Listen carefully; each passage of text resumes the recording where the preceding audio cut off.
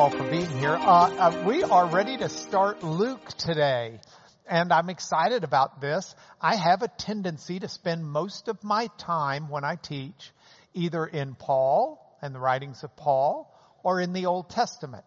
And that's because I spent most of my Greek career translating Paul, and I spent most of my other language career translating the Old Testament out of Hebrew. And so those are natural go-to places for me. But the Gospels are places where I've spent a lot of time. I just don't typically teach so much out of them. So Brent recognized that, Pastor Brent, and challenged me recently. And he said, wouldn't hurt to teach out of the Gospels a little bit. Now, he was more polite and diplomatic than that, but I took my pastor's counsel well, and he was right. And so I'm enjoying this time to speak out of the Gospels. The Gospel of Luke is one that's marvelous, and we'll be beginning that today. I've also sent off, and Baylor is publishing the new daily devotional, and it should be done in paperback in time this year for you guys to get a copy for next year. So I'll be giving you each a copy before the end of the year, and we can read it together next year. The hardback doesn't come out till next year because of printing issues. So I'm sorry, I'll be giving you a paperback instead, but you can always rip the cover off and glue a piece of wood on top if you want to, and it will work just as well. So in the meantime, let's take snapshots from the Gospel of Luke, but we're going to have to take a step back. Now, I don't know what age you grew up. I'm looking out and I'm seeing people from early years to late years. And I don't know what your house was like when you grew up. My house was one of music. We loved music. Dad was always whistling or singing. Mom loved music and made sure we kids were exposed to music. She made sure we had to take violin lessons. We had to do any number of different things musically. And my sister Catherine and I had a great love that she reminded me of the other night when we were having dinner. She talked about how much we loved listening to loud music when we grew up. Now, we did not grow up in the era of Taylor Swift. We did not grow up in the era of chill. We grew up listening to things like Deep Purple, live from Japan. And if you've never heard Highway Star from that album, you've got a treat coming. But the key to it is turning it up loud enough to really discern Ritchie Blackmore's guitar and Ian Gillan's screams. But if you do, you will have a delightful time until your dad tells you you're going to lose your hearing if you continue to listen to music that loud. Which is what my sister and I heard repeatedly. And she reminded me of that over dinner. She said, "Do you remember how Dad had warned us we were going to lose our hearing from listening to loud music?" To which I appropriately responded, "What?" And she expected it, I think. It wasn't really coming from left field that I would make such a joke. But she and I were commenting on the fact that we probably at this point in our life have some degree of high frequency hearing loss or noise-induced hearing loss. And it's amazing how that happens. I'm dealing with some lawsuits right now that where military veterans had been given these 3M earplugs to try and reduce the hearing loss. And it turns out the earplugs were not only worthless and useless, but may have actually even been counterproductive and amplified some music. And so we've got hundreds of thousands of military vets who have hearing issues as a result.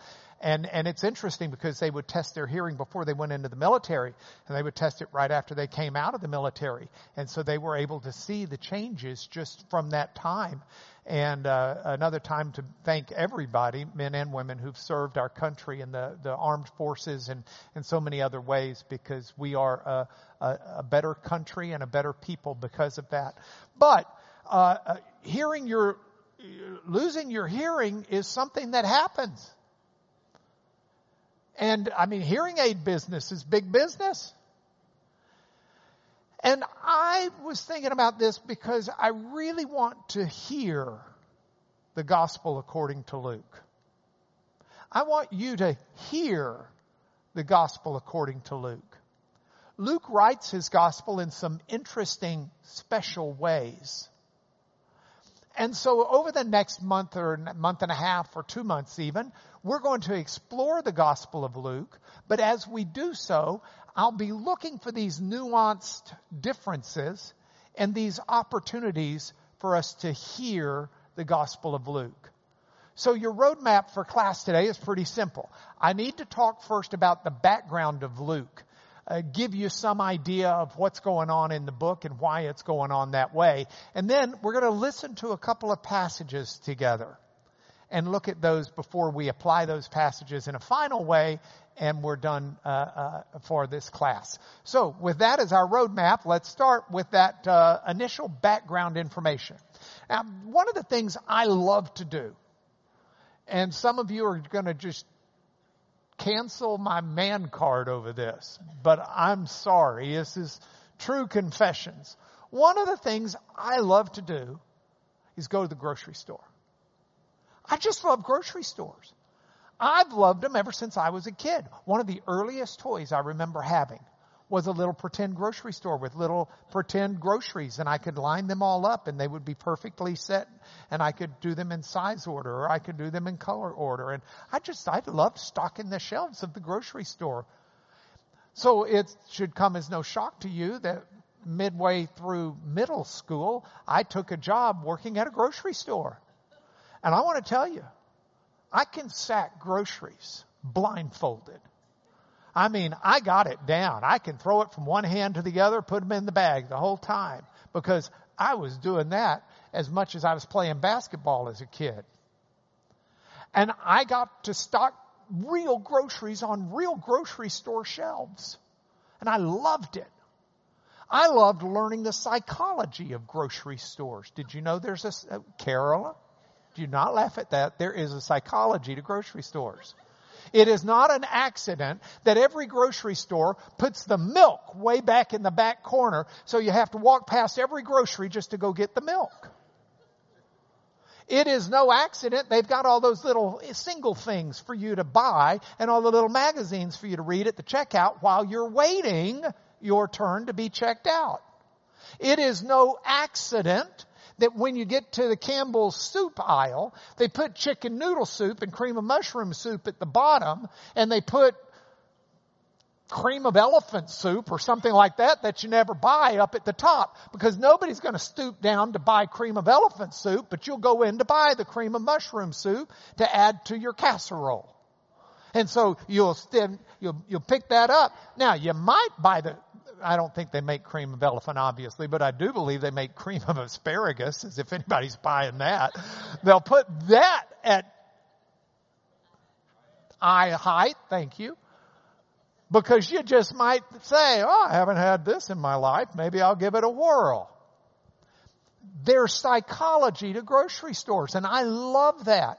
I love to go out of the country. Go to England. Did you go to Stonehenge? No, but I went to a grocery store. Didn't have time for Stonehenge.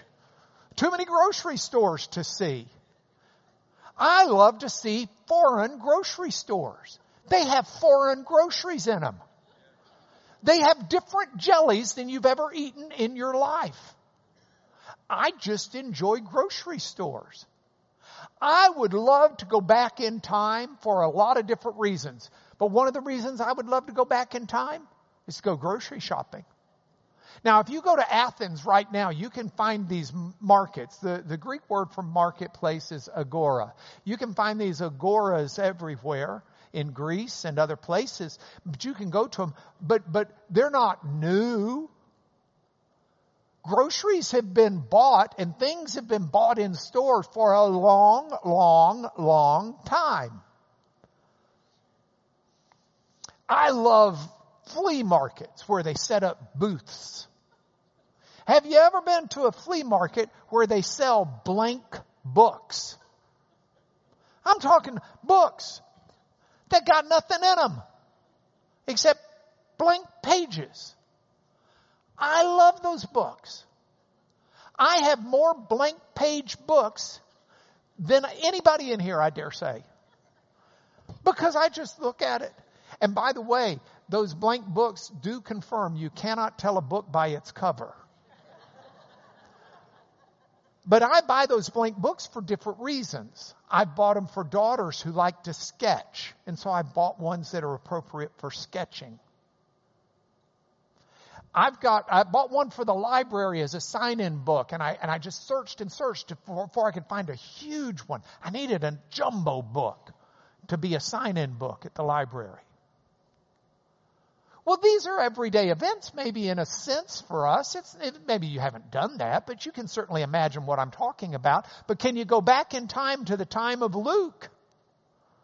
When he would have gone to the agora, to the marketplace, because he wants to write the gospel. And he's got to find something to write it on. Walmart did not exist. Target was nowhere to be found. But there were booths and there were stalls. And you could buy some papyrus. We get the word paper from it. Papyrus is a reed that's grown, especially around the Nile. And it's kind of the stalk is shaped like a triangle, but you can cut it long ways. You can take the wet stalks and set them all next to each other, real thin cuts. And you can press them all together. And they'll press together and make paper. Now the paper would fall apart. So you press them all together. If you want to make paper from papyrus in antiquity, what they would do, they would take those stalks and they would press them all together like this. And then they would take another set and press them all together like this. And that would bind and hold the paper together. And so you could go and you could buy that. But papyrus, while cheaper, was tougher to use for anything of volume. It'd be great for making notes. But you want to write a book. By the way, the word book wasn't really there at the time. They initially called them codexes, but you want to make a book. What you did is you made a scroll. You bought a scroll, actually. And a scroll was typically made of animal skins. But a scroll had to be rolled up. And so there was a limit to how long you could get a scroll. Scrolls would come in, small, medium, large, jumbotron. But you get the biggest scroll you're going to get. And the most you can really do is 25 feet long. Now that's pretty long. 25 feet is what? 1, 2, 3, 4, 5, 6, 7, 8, 9, 10, 11, 12, 13, 14, 15, 16. It's longer than the opening of the stage. And you can see why, after a while, that's kind of bulky. You start writing over here, and you're writing, and you're writing, and you're writing, and you're writing, and you're writing, and you're writing, and you get down there. You pray you didn't make a mistake over there. But you've got your scroll. But once you roll it up, you can only get so far. So 25 feet, that's a jumbo scroll. That's as big as they came. Now that becomes very important. Because one of the background questions on the Gospel of Luke is who wrote it and why is it in the way it's in the form it's in. Because you'll see that Luke and Acts were both written by the same person. They're both the longest books in the New Testament. Luke takes up a 25-foot scroll. So you're writing Luke, you run out of room over here, chapter 25. So what's it time to do? Get a new scroll. You get a new scroll and you start writing again.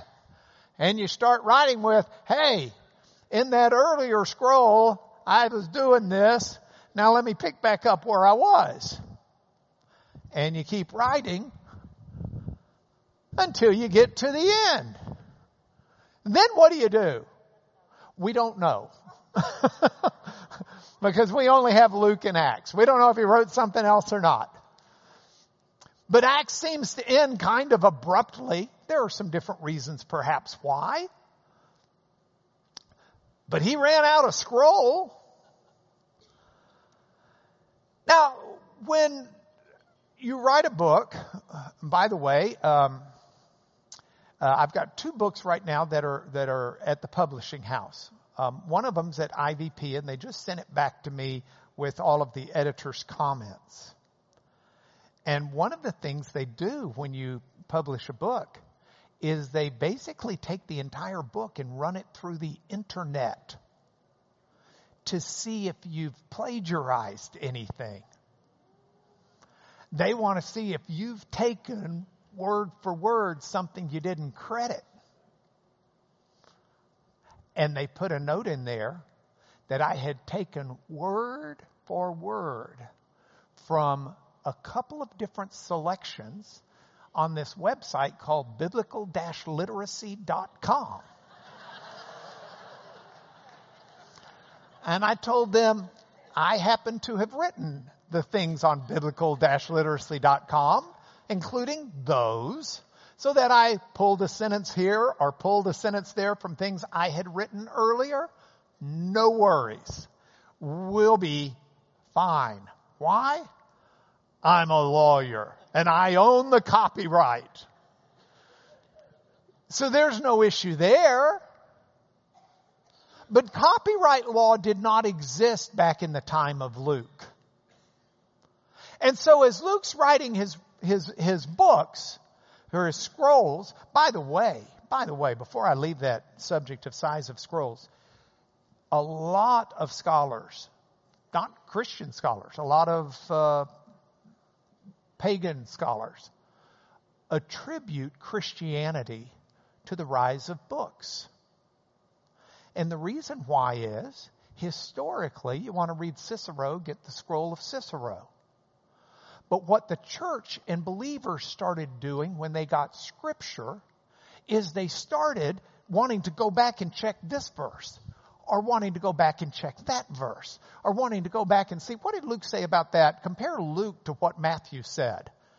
And that's not easy to do if you're unrolling a 25-foot scroll and looking for the column. But if you're in a book, it's quite easy to do. So books became used with Christian scriptures and Christian writings, and that's really what ushered their usage in as people realized how effective they were.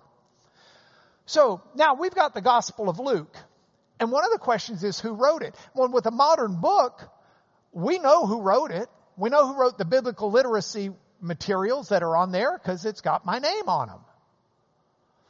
And in the books, it'll say copyright Mark Lanier or IVP or whomever it is that copyrights it with me. So you've got names that identify things. Back in Luke's day, they did not do that. If you're writing a letter, you would identify yourself at the start of a letter.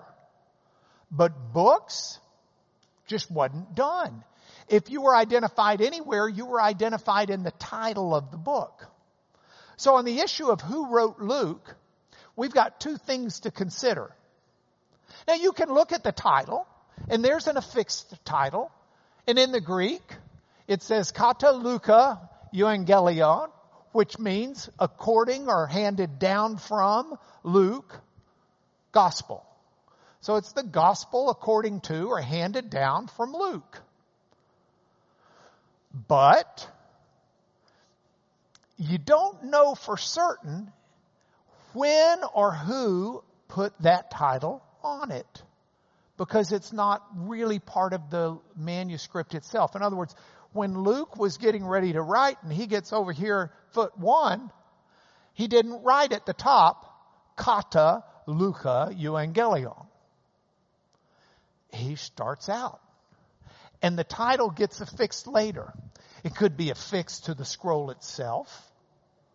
Could be affixed by someone who makes a copy because they want to be sure and identify it and not pass it off as their own or as an unknown. If you're making a copy of something as valuable as Luke, You care enough to copy something that's scripture that talks about Jesus. You certainly want it properly attributed. You don't want to write something that someone's going to think's flim-flam. You don't want to write something that someone's going to think's made up. So it's very early. In fact, the title was affixed before any of the copies we've now got came into existence. So our earliest Greek copies of Luke have the title on there, which gives you a pretty good idea of who wrote Luke. But if we really want to examine it beyond the title, there are two things we can do. First, we can read the gospel itself, Luke and Acts, for clues. And second, we can look at church history. History is something, I can tell you stories about Franklin Delano Roosevelt. I can tell you stories about Abraham Lincoln. Not because I was there, but because I know it from history. You say, well, history is written by the winners. Okay, well, I'm not saying history is perfect, but history has some measure of reliability, and we can think about it and look at it. So those are the two areas which allow us to give consideration into this question of who wrote Luke. So if we go to the beginning of his 25-foot scroll in English, this is the way the English Standard Version has translated it. Inasmuch as many have undertaken to compile a narrative. Compile is a word, it means to put together. So before Luke's written Luke, we know that other people had put together notes that were going to be used by Luke. Paul will talk about getting his notes, his parchments, his various writings collected. There's good reason to believe Matthew was the note taker among the apostles. And so he had the notepads and the equipment. He was a tax collector. That's what they did, is they gave receipts and took notes. Well, many have undertaken to compile a narrative. We know that Mark had probably already written his gospel, and it was out at the time of Luke. Matthew perhaps out at the time of Luke. Inasmuch as many have undertaken to compile, to take all of these pieces and put them together, a narrative of the things that have been accomplished among us, just as those who from the beginning were eyewitnesses and ministers of the word have delivered them to us.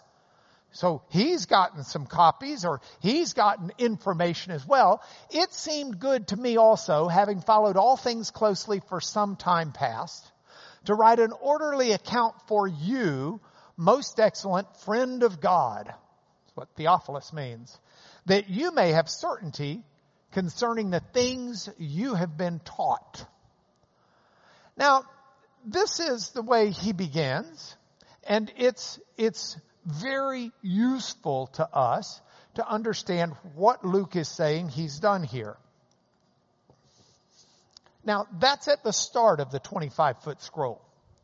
If you go to the end where he's running out of paper, literally, have you ever written a card? Like, I was writing a thank you note recently, and I had one of them little note cards, and I was getting down to the end, and I realized I was in the middle of a sentence, and it really wasn't going to look good. So all of a sudden, my letters that are this big become this big, and I'm trying to scrunch it in there without it looking too obvious, and ultimately just tore it up and started all over again. Had the same problem the second time, which tells you how idiot I am in some ways. So that's the start of the scroll. He gets to the end of the scroll, and here's the way it ends. And Jesus led them out as far as Bethany, and lifting up his hands, he blessed them. While he blessed them, he parted from them and was carried up into heaven. And they worshiped him and returned to Jerusalem with great joy and were continually in the temple blessing God. The end? No, get the next scroll. Next scroll. In the first scroll, it says book, but it's the Greek word for scroll. In the first scroll, O Theophilus, I've dealt with all that Jesus began to do and teach until the day he was taken up. After he'd given commands through the Holy Spirit to the apostles whom he'd chosen, he presented himself alive to them after his suffering by many proofs, appearing to them during 40 days and speaking about the kingdom of God. And now he launches into the rest. But I want you to note something very special here as we're looking at the authorship and who wrote this. He's talking about Jesus appearing to all of these people in Jerusalem, but what he says is he presented himself alive to them after his suffering by many proofs, appearing to them, which lets you know Luke was not among them, or the author of this book was not among them. Now, if we continue to read, he continues to talk about them, they, them, they, them. He charts Paul going on his missionary trips. Them, they. Paul and Timothy, them, they. Paul, Timothy, and Silas, them, they. Until you get to Acts chapter 16. And in Acts chapter 16, you start out with them and they, until you get down to about verses 6 through 10. And they, Paul, Silas, and Timothy, went through the region of Phrygia and Galatia, having been forbidden by the Holy Spirit to speak the word in Asia. And when they had come up to Mysia, they attempted to go into Bithynia, but the Spirit of Jesus did not allow them. So passing by Mysia, they went down to Troas. By the way, name originally back to Troy. Troas. And a vision appeared to Paul in the night. A man of Macedonia was standing there urging him, saying, come over to Macedonia and help us. And when Paul had seen the vision, immediately we sought to go on into Macedonia, concluding that God had called us to preach the gospel to them. So here we see the author is now joined the merry band. The narrator has joined Paul, Silas, and Timothy and will stay with them as far as Philippi. Now it's interesting. If we put a map up here, satellite view of the world, we can put Troas over here. It's a coastal town on Turkey, modern Turkey. And that's Troas, and that's where the author joined the missionary band. And the determination was that they were to go over to Macedonia. This, by the way, is leaving Asia and going into Europe. You have to somehow get over the Bosphorus, and you have to get over there to Europe. And so as we read about it, what he says is so setting sail from Troas, and exthentes is setting sail. That actually means like lifting up, going up. And it's used for sailing as well as a lot of other things. But, you know, you hoist the sail and you go up. Anyway, setting sail from Troas, we made a direct voyage. Euthydromesamen is a straight course. Went straight.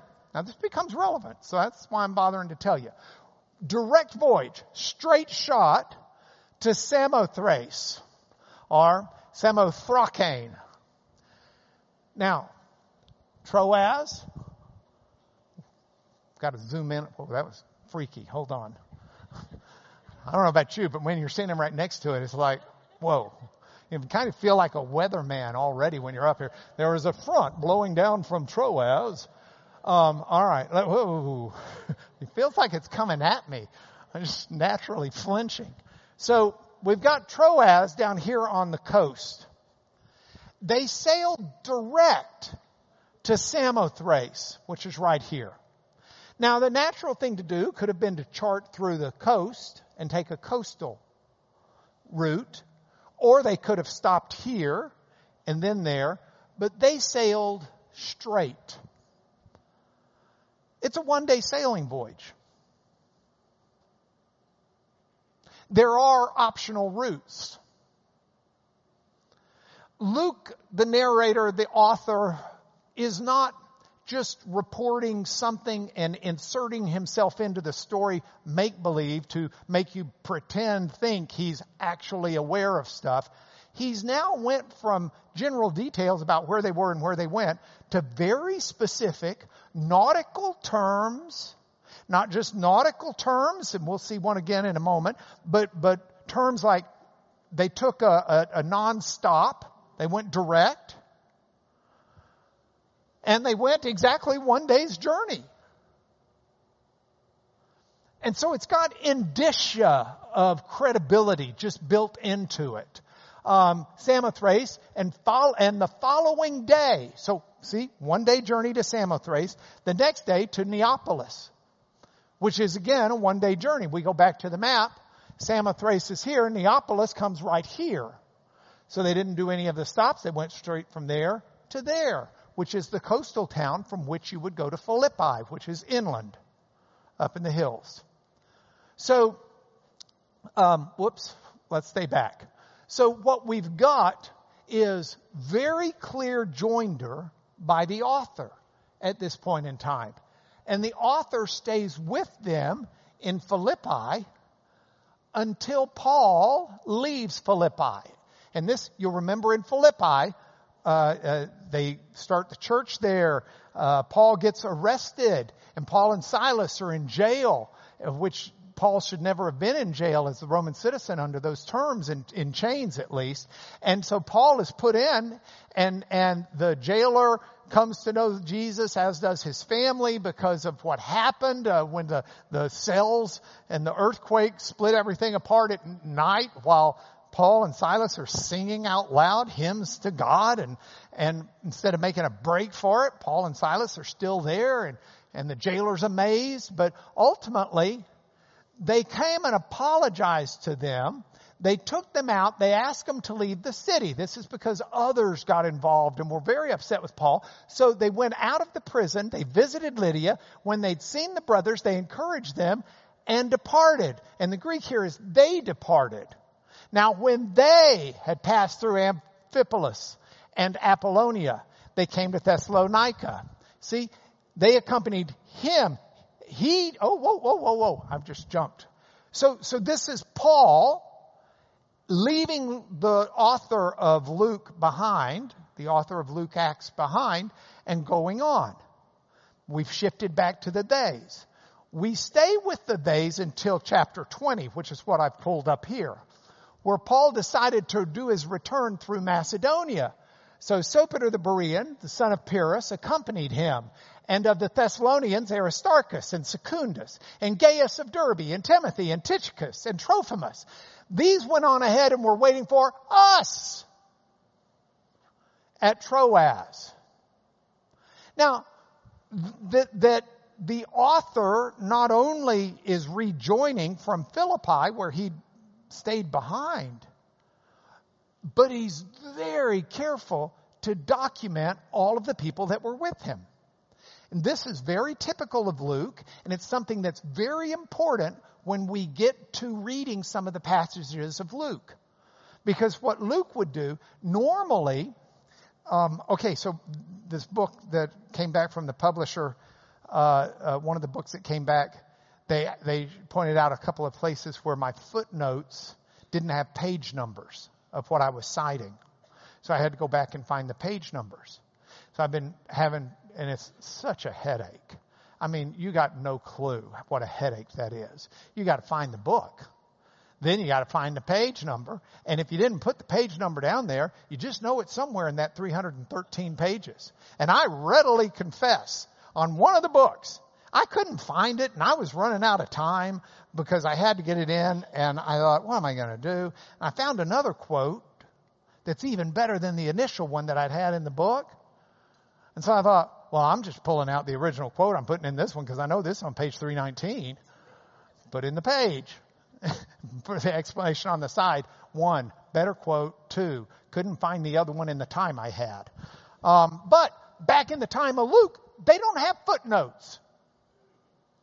But what Luke does as an author is he will put his sources in the material, calling them out by name. There is a theory that's out there by some that Luke and Acts were actually written for Theophilus to provide him the legal background material he might need in defending Paul in Rome. which explains why the books end with Paul imprisoned in Rome, and explains some of the purpose behind the books. I was asked recently, did I agree with that as a lawyer? My comment was, I don't really know. I can see some reasons that it would not be true, but I can also see some validity. One of the validity reasons in my head, one of the valid reasons in my head, is the way Luke documents by name so many people who could testify to whatever it might need to be testified to. Whether he was doing that for Paul for legal proceedings, or whether he was doing that for his readers, Theophilus and others, just so they could go check it out. Go talk to the widow of Nain about Jesus resurrecting her son outside the gates. You know, you've got sources provided by Luke in excruciating detail, especially if they're believers. He doesn't tend to cite the non-believers. Even people who don't believe at first but come to faith later, he'll use their names. And it's something distinct, and it becomes relevant to us. So he's clear. He's detailed. He's giving you footnotes. He's giving you data points. He's telling you who all's there. He's identifying them. Timothy, Tychicus, Trophimus. And then he says, we sailed away from Philippi. Now here he's using a different nautical term. He's using the term, typical term for sail, but he doesn't say we went directly. He doesn't use that term. This wasn't a non-stop. They were taking the, we don't have enough trains. What's it called? The local. Where it just stops. We sailed from Philippi, and after the days of unleavened bread, and in 5 days we came to him at Troas. So it took 5 days instead of 2, because they didn't go straight way. All of this just is an indicator to you and to me and to a fair reader that this is someone who's really plugged in and who's really got this.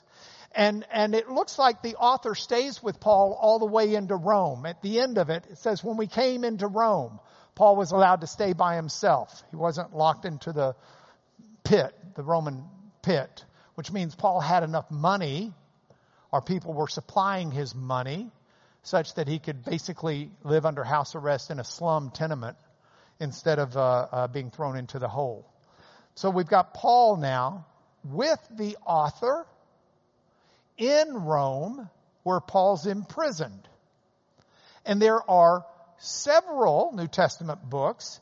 Philemon is one where Paul wrote back to a slave owner, telling him to let his slave go, the slave being one that Onesimus that Paul had converted. And if you, or the God had converted through Paul, however you like that word. But if you see, you'll see Epaphras, my fellow prisoner in Christ. Jesus sends greetings to you, and so do Mark, Aristarchus, Demas, and Luke, my fellow workers. Gives you an idea that Luke was one of these ones who was with Paul. And it helps substantiate what we know otherwise. You can also look at Colossians 3:24. I think it's 3:20. No, it's 4:14. Colossians 4:14. And this is another prison epistle. And he says, Luke, the beloved physician, greets you, as does Demas. Again, some indication that Luke's with Paul during this imprisonment. So if we look at who wrote Luke, and we consider the clues, we've got the clues there. Let me tell you a little bit about church history. And we don't have a ton of time.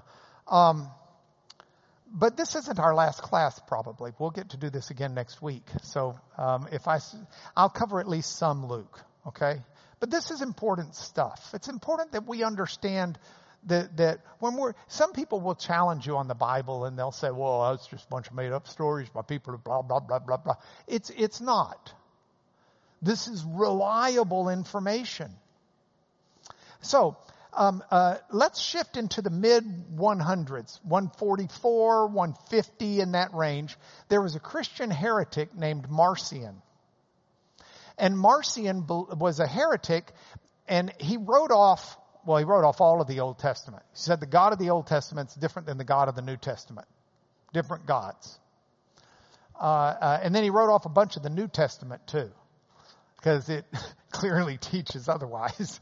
He was not a big fan, for example, of Matthew. Okay? But he did take us some verses out of Luke. He kind of liked some of what Luke had to say. So some in the church wrote a response to Marcion, and different people actually did. And in one of the responses, there is a prologue that talks about this. And it talks about the fact that Marcion relies upon Luke's gospel in some ways. And this prologue, which should date in the mid-100s, indeed Luke was an Antiochian Syrian, a doctor by profession, a disciple of the apostles. Later, however, he followed Paul until his martyrdom, serving the Lord blamelessly. Never had a wife, never fathered children, died at the age of 84, full of the Holy Spirit in Boeotia.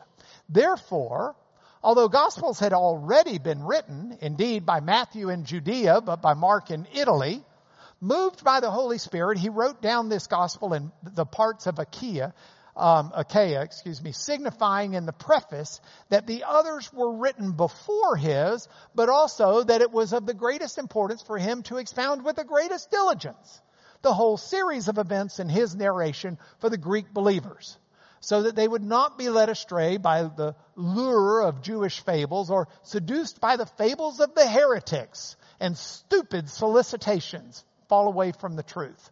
And so at once at the start he took up the extremely necessary story from the birth of John, who is the beginning of the gospel, the forerunner of our Lord Jesus Christ, and was a companion, blah, blah, blah, blah, blah. I don't mean that disrespectfully.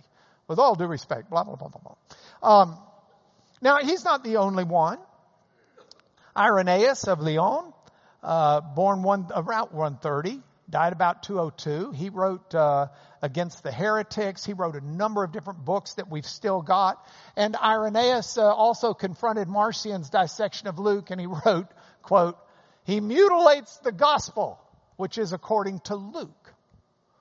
So again, we know within less than 100 years of the gospel being written, probably less than 75 years or so, 85 years of the gospel being written, it's well known to be Luke's gospel. Eusebius is the first really significant church historian that we know of, and his bread and butter was church history. He researched it, he wrote on it. He's not always right, but he had a really good grasp of it. Here's what he had to say. Luke, who was of Antiochian parentage and a physician by profession, and who was especially intimate with Paul and well acquainted with the rest of the apostles, has left us in 2 inspired books, proofs of that spiritual healing art which he learned from them. In other words, a physician is taught to heal the body, but he was taught to heal spiritual healing. And that's what he does even as he gives those words to us today. So as we read Luke, Eusebius would urge us to be healed spiritually, understanding the life of Christ. One of these books is the Gospel, which he testifies that he wrote as those who were from the beginning eyewitnesses and ministers of the word delivered to him, all of whom, as he says, he followed accurately from the first. The other book is the Acts of the Apostles, which he composed not from the accounts of others, but from what he had seen himself. Now, there's some really cool things in Luke. Luke's got the story of the virgin birth, unlike the other Gospels. And don't you know how much that fits in with all of this? First of all, in Jewish circles, not just anybody would talk to women. I'll go a step further, especially about things like sexual intimacy. But one person who could do that by profession is a doctor. And so I'm not surprised at all that Luke's got the account of the virgin birth. I'm sure he's the one who sat down with Mary, the mother of Jesus, and said, okay, I'd really like the details on this. I mean, just exactly how did this go down? So we see some fascinating things here. Now we also see some things because Luke would have been accumulating notes. He would have accumulated Matthew's notes if Matthew had made them. He would have accumulated other notes as well. He would have accumulated other gospels. But it's really interesting to me to look at Paul in 1 Corinthians 11. Paul's writing to the Corinthians. Paul says, I received from the Lord what I also delivered to you, that the Lord Jesus on the night he was betrayed took bread. And when he'd given thanks, he broke it and said, this is my body which is for you. Do this in remembrance of me. In the same way also he took the cup after supper, saying, this cup's the new covenant in my blood. Do this as often as you drink it in remembrance of me. For as often as you eat this bread and drink the cup, you proclaim the Lord's death until he comes.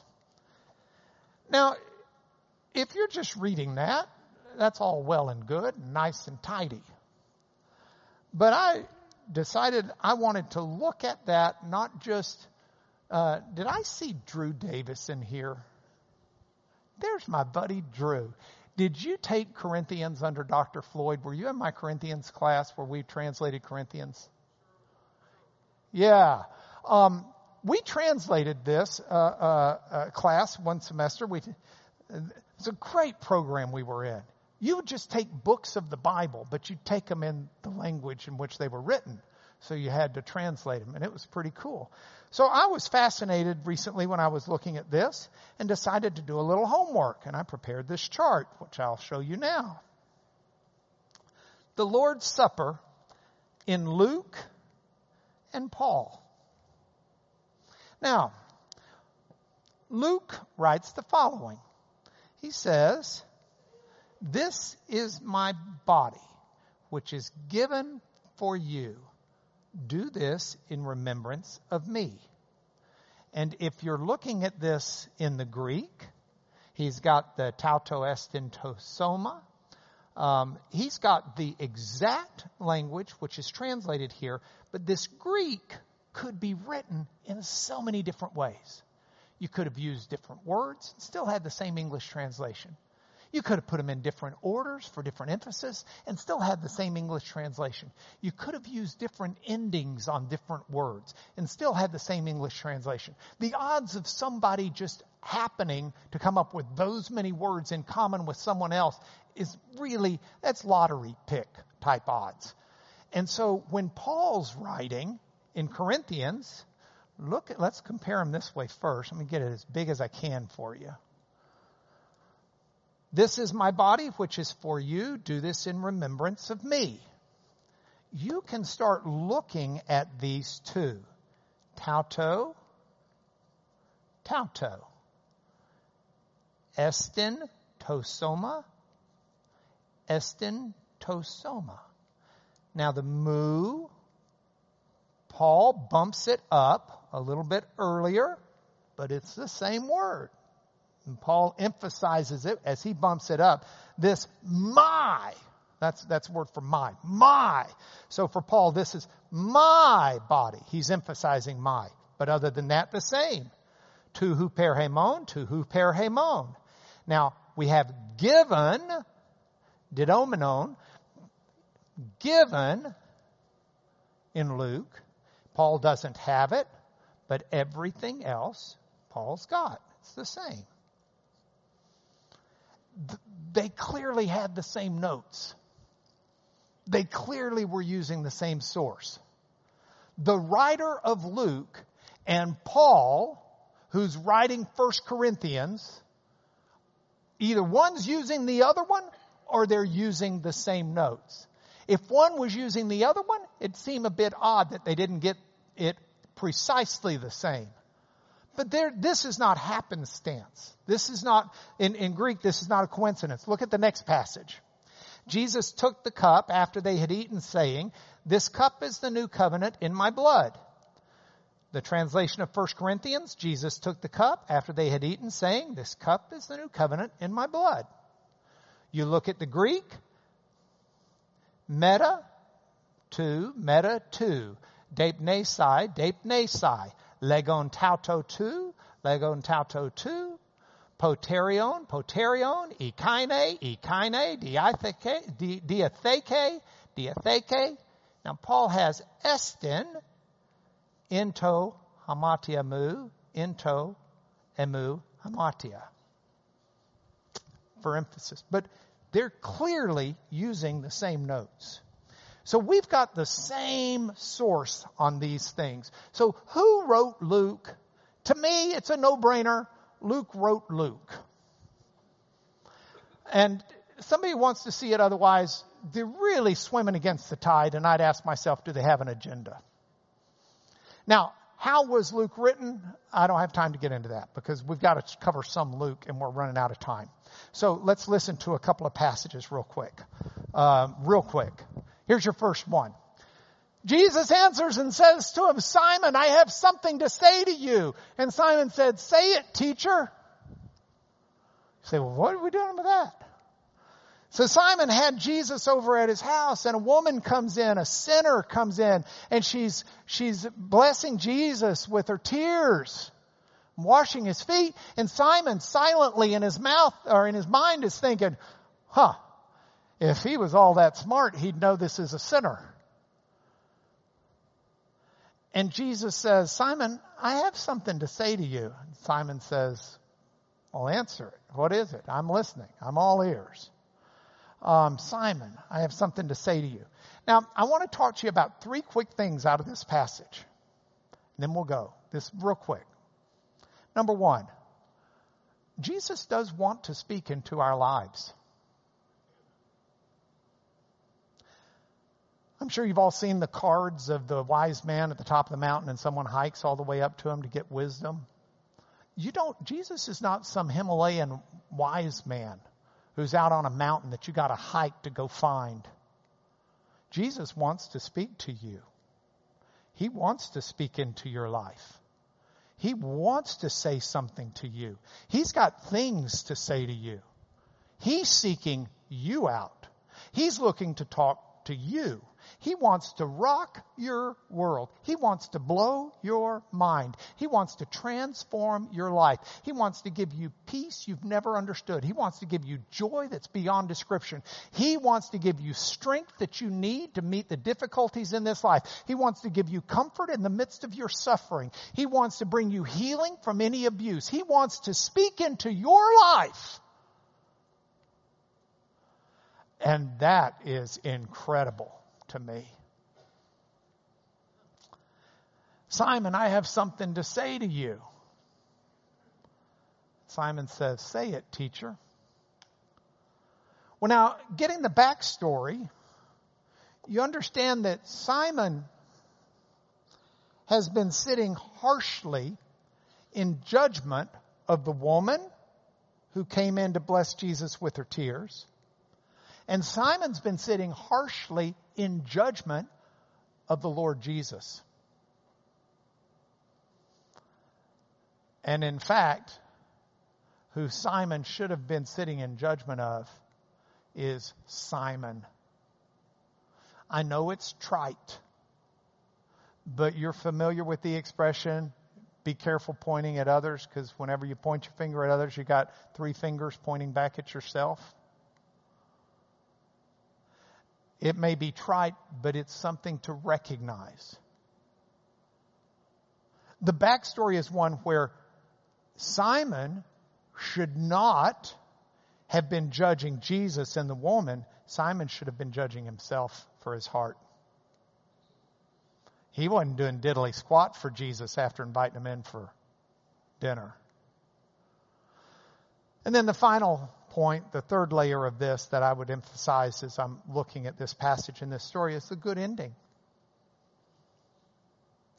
I'll show you countless times where Luke doesn't name the person that confronts Jesus. Gives them ambiguity. Luke names names almost every time because it's a source you could go check. It's a believer. And it tells me that Jesus not only had something to say to Simon, but Simon had ears to hear it. And it rocked his world. Because that's what I want to do. Well, I can't wait to talk to you next week because we'll pick up some of these. Let me just say that I had a slide of the Bob. stuck inside of Mobile with those Memphis Blues again. You'll have to wait till next week. Let's give you your points for home. Here they are. Point for home number 1. God does speak to you. He absolutely speaks to you. He'll call you by name and speak to you. We need to be in His Word. Let His Holy Spirit convict us as He speaks to us. You listen, you pray. Listen not just with ears like this, but that spiritual healing that physician Luke offers. Pray as you listen to the Word. God, speak to me. And God does. And He gives you choices. First choice is whether or not to listen. But the choice we need to take is to listen and to learn. And let Him change not just our world, but the world through us. Because that's what He'll do. All right, we got more next week. Let me bless you in the name of Jesus. Thank you so much for being here today. It means a lot to me. And God, in the name of Jesus, I ask your blessings on everyone here. Father, as our Heavenly Father, we bless you today, a Sunday, a Father's Day, but a day of rejoicing as we gather together around your word. Speak to us. May we hear it, may we personalize it, and may you transform our world and our lives through the power of your Holy Spirit. In Jesus we pray, amen.